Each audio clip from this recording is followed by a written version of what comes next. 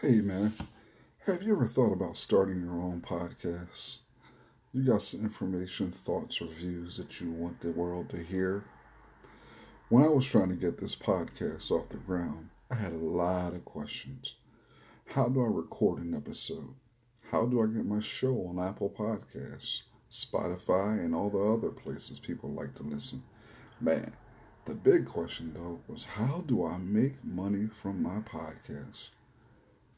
The answer to every one of those questions is really simple. Anchor. Anchor is a one-stop shop for recording, hosting, and distributing your podcast. But best of all, it's 100% free and ridiculously easy to use. And now Anchor can match you with great sponsors too, so you can get paid to podcasts. One of the benefits that I really loved about doing my podcast with Anchor is the ability to get my podcast on multiple platforms with the click of a button. So if you've always wanted to start a podcast and make money doing it, go to anchor.fm/start.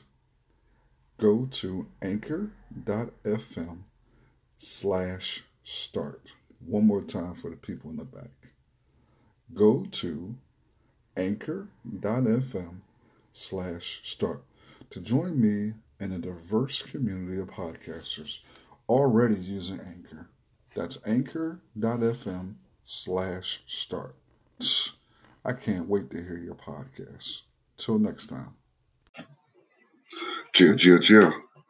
It's your boy Big L, man, here with another episode of the Page Turners Book Study, Book Club, Book Walkthrough, books this, books that, books here, books there, books everywhere. You have joined us for episode 4, man. Before I even dig into tonight's text, Black Theology and Black Power by the great late Dr. James H. Cone. Again, I want to give several shout outs, man, to people who are just being phenomenal in their support, man, sharing the podcast, leaving comments and criticisms and critiques. Bring all of those to the table, man, because listen, I am going to do books that I enjoy, but also that enlighten everyone. This book has been tremendous already, and we are just in chapter 1. I am really looking forward to digging in. Chapter 2 brings on some amazing information. But chapter 1 is laying the foundation, man, breaking down what Black Power is and isn't. Chapter 1 is titled Toward a Constructive Definition of Black Power. So in episode 3, man, we spent a couple minutes digging in and laying the foundation of what Black Power is and isn't. I spoke for a few moments, man, on how the similarities between woke and Black Power, the symbolism between the two, the importance of the two. So if you actually missed that, man, listen, check out episode 3 as we continue to lay the foundation for this, man. Again, it is your boy, the host of the Page Turners Book Club, Elgin Bailey, also known as Big L, also known as Mr. Catch 22. We are going to continue to dig into the text, man. Black Theology and Black Power by Dr. James H. Cone. Forgive me, man, if my voice seems a little crackly. I have a little itch, a little something going on, man, in my throat. Had a little cough the past day or so. It's this doggone weather. For one moment, it is 78. The next minute is 98. So just keep your boy lifted up in prayer, man. And let's dig into the text. Black Theology and Black Power by Dr. James H. Cone. It is in this light that the slogan Freedom Now ought to be interpreted. Like Camus' phrase, all or nothing, freedom now means that the slave is willing to risk death because he considers these rights more important than himself. Therefore, he is acting in the name of certain values which he considers are common to himself and to all men. That is what Henry Highland Garnet had in mind when he said he would rather die free men than live to be slaves. This is what Black Power means. A further clarification of the meaning of Black Power may be found in Paul Tillich's analysis of the courage to be, which is the ethical act in which man affirms his being in spite of those elements of his existence which conflict with his essential affirmation. Sorry, my apologies. Black Power, then, is a humanizing force because it is the black man's attempt to affirm his being, his attempt to be recognized as thou in spite of the other, the white power which dehumanizes him. The structure of white society attempts to make black being into non being or nothingness. In existential philosophy, non being is usually identified as that which threatens being. It is that ever present possibility of the inability to affirm one's existence. The courage to be, then, is the courage to affirm one's being by striking out at the dehumanizing forces which threaten being. And as Tulick goes on to say, he who is not capable of a power of self affirmation, in spite of the anxiety of non being, is forced into a weak, reduced self affirmation. The rebellion in the cities, far from being an expression of the inhumanity of blacks, is an affirmation of their being despite the ever present possibility of death. For the black man to accept the white man's appeal to wait or to be orderly is to affirm something which is less than essential being. The black man prefers to die rather than surrender to some other value. The cry for death is, Rollo May has noted, the most natural form of distinctly human behavior. In fact, many existentialists point out the physical life itself is not fully satisfying and meaningful until one can consciously choose another value which he holds more dear than life itself. To be human is to find something worth dying for. When the black man rebels at the risk of death, he forces white society to look at him, to recognize him, to take his being into account, to admit that he is, and in a structure that regulates behavior, recognition by the other is indispensable to one's being. As Frantz Fanon says, man is human only to the extent to which he tries to impose his existence on another in order to be recognized by him. And he who is reluctant to recognize me opposes me. In a savage struggle, I am willing to accept convulsions of death, invincible dissolutions, but also the possibility of the impossibility.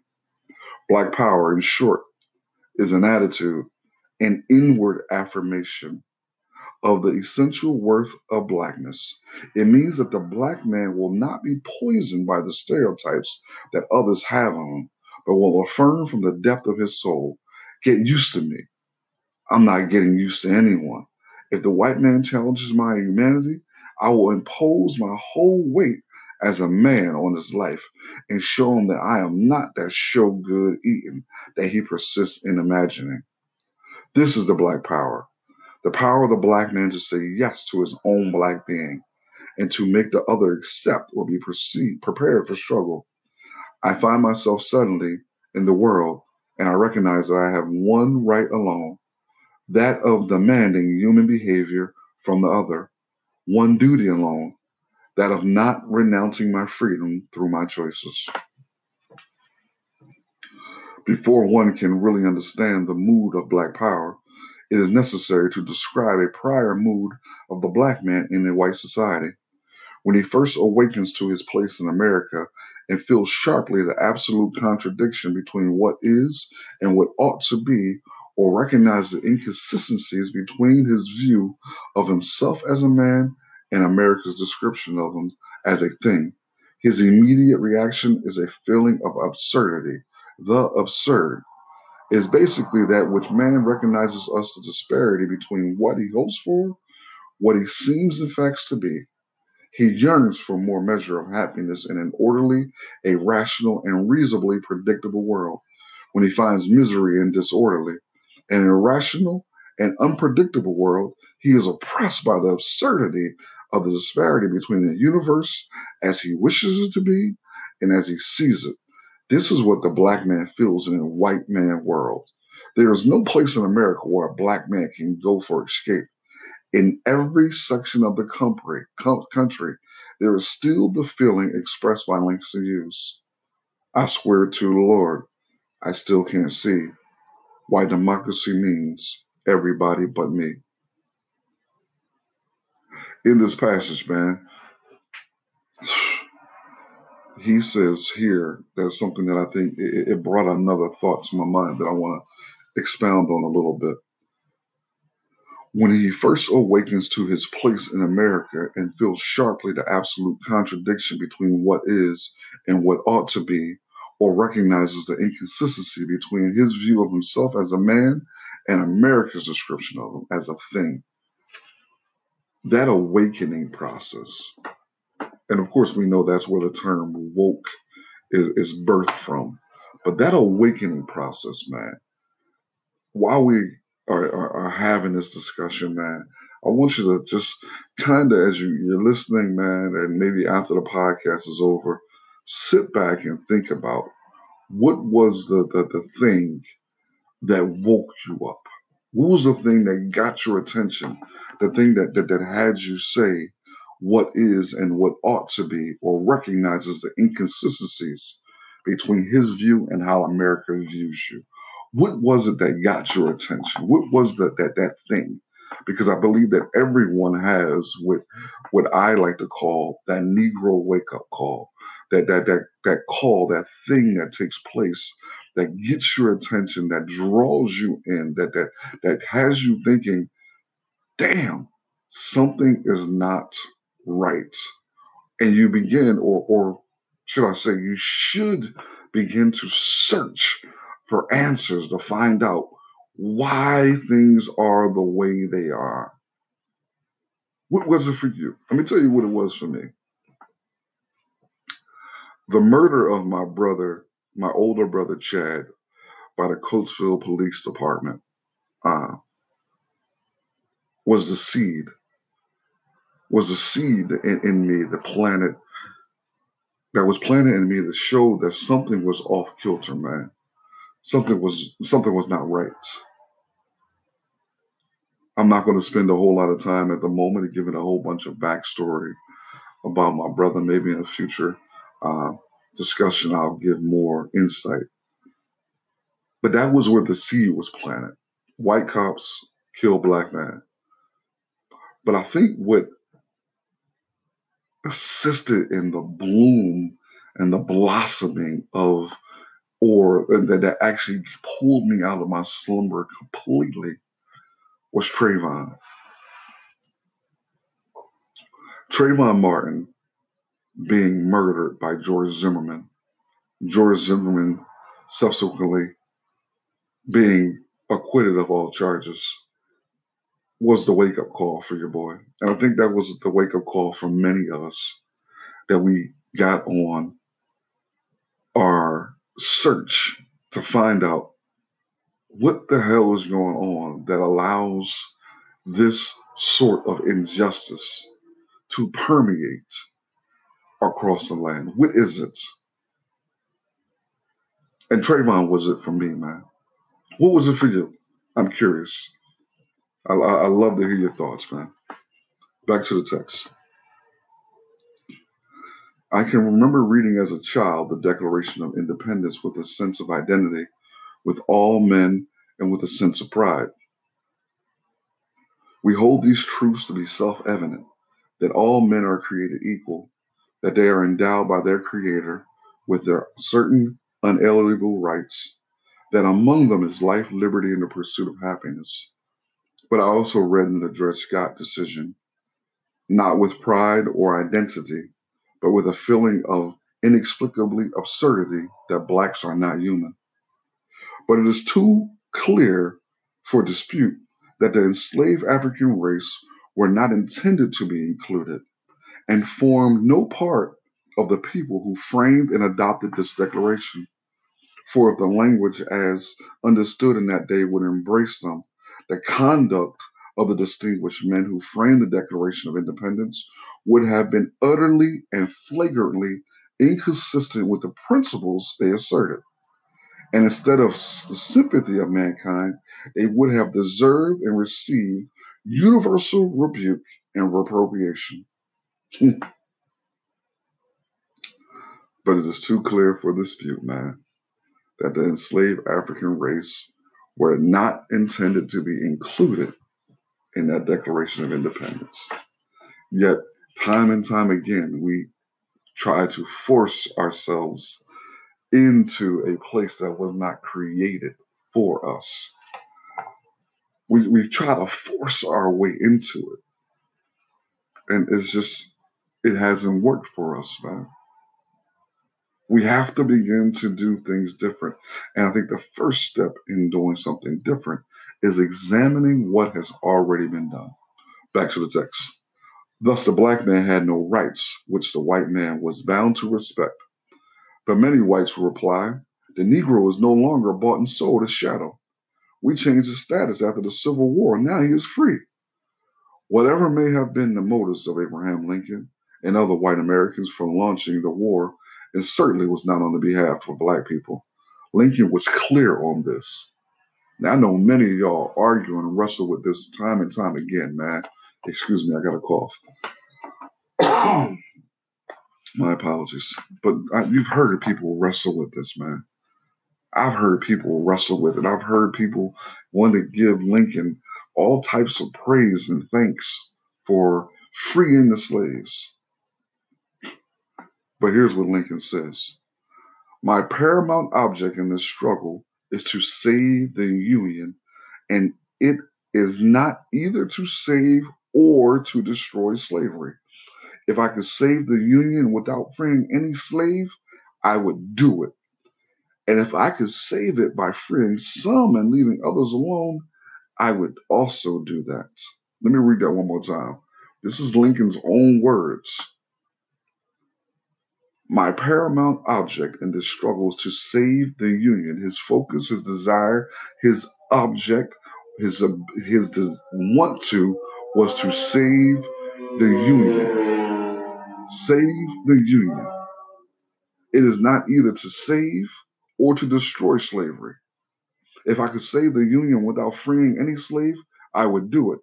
If I could save it by freeing some and leaving others alone, I would do also that.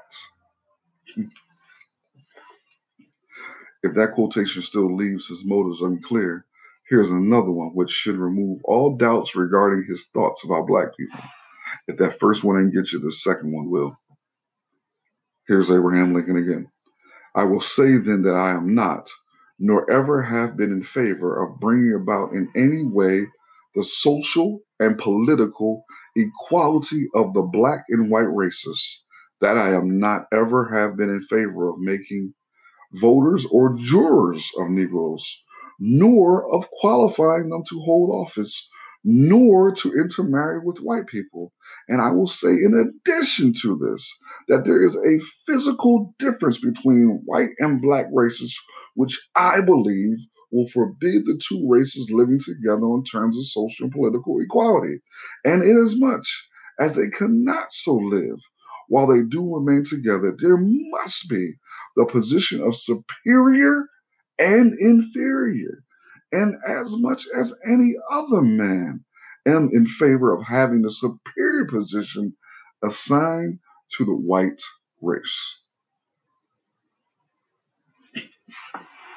Stick that in your pipe and smoke it. Stick that in your pipe and smoke it. All y'all who want to raise the flag for Lincoln, man, and try to give this dude all these props. My man was clear. He had no desire to give blacks social or political equality, neither social nor political equality. Back to the text. And certainly the history of the black-white relations in this country from Civil War to the present unmistakably shows that as a people, America has never intended for blacks to be free. To this day, in the eyes of most white Americans, the black man remains subhuman. And we see that currently, man.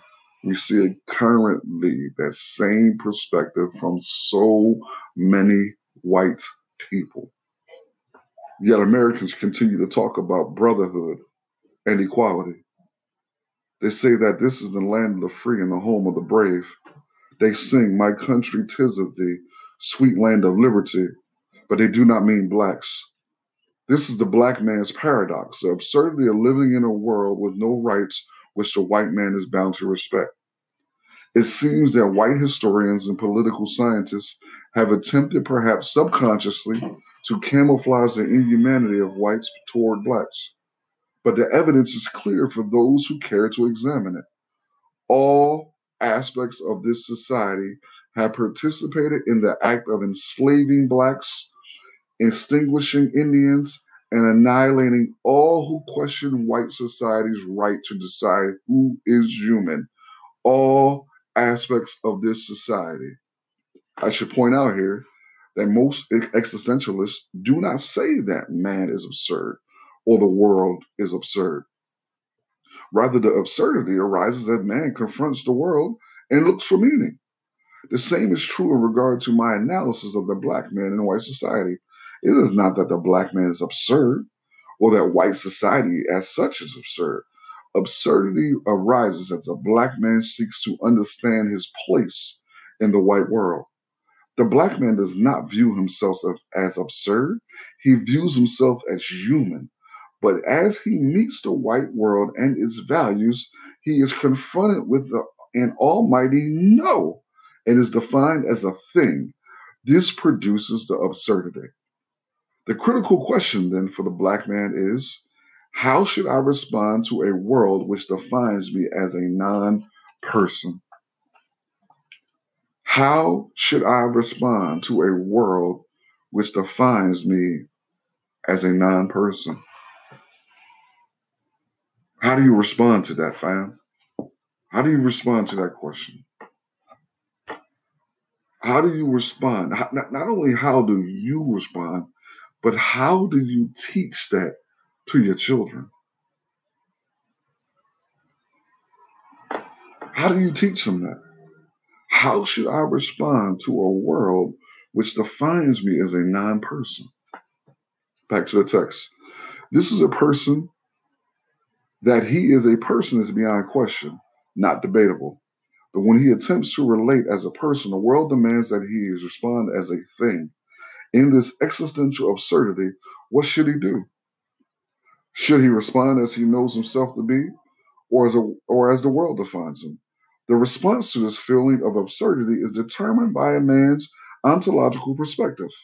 If one believes that this world is the extent of reality, he will either despair or rebel.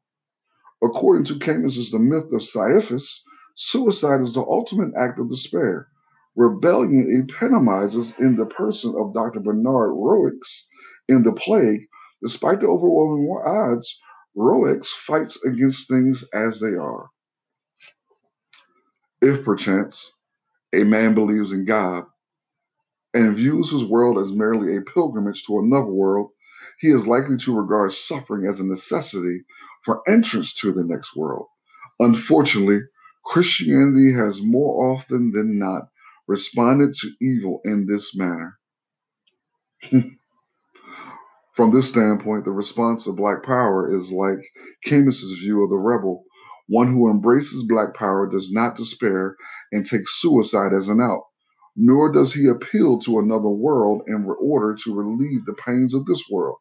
Rather, he fights back with the whole of his being.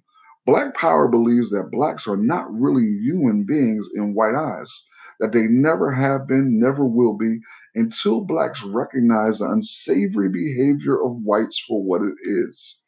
Once this recognition takes place, they can make whites see them as humans. The man of Black Power will not rest until the oppressor recognizes him for what he is, man. He further knows that in this campaign for human dignity, freedom is not a gift, but a right worth dying for. He killing it. He's killing it. Man, he's killing it. And I actually want to stop right here because this next section, man, is crucial and one of the chief arguments that people propose against Black Power.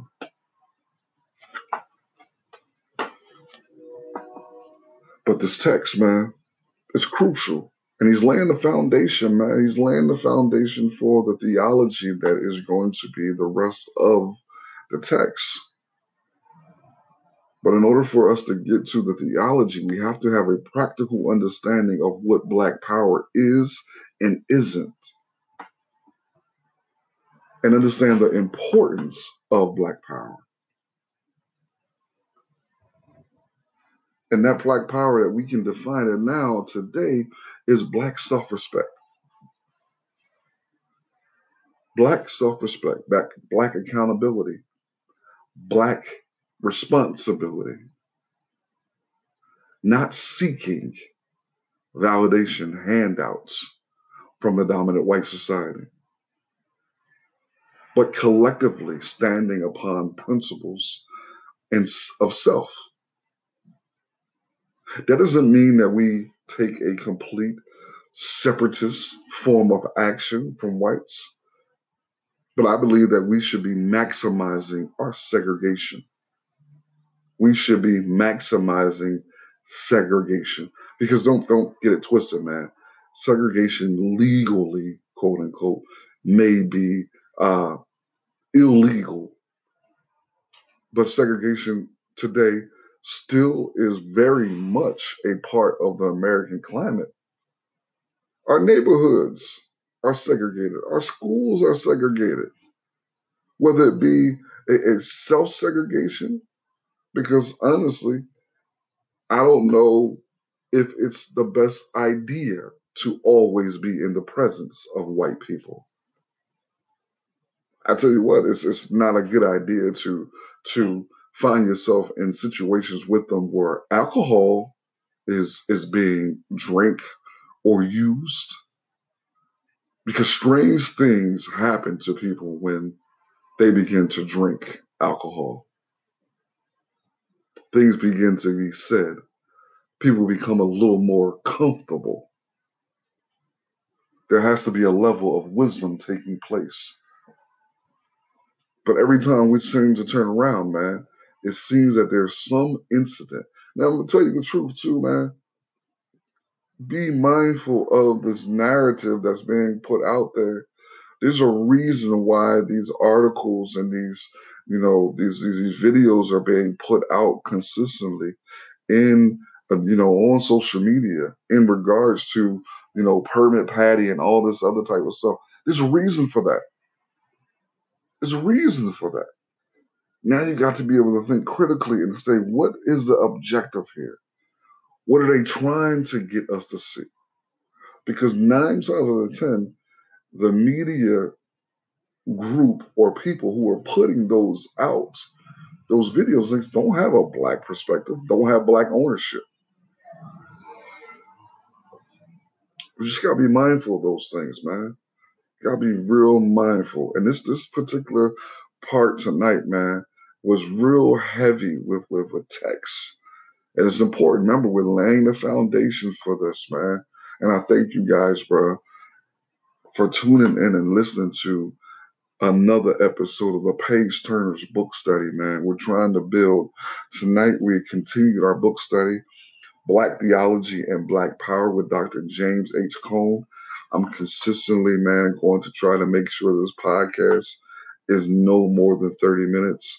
It may be times where it go a little longer, but I'm always going to try to make it 30 minutes, man, because your time is valuable, and I don't want to abuse it.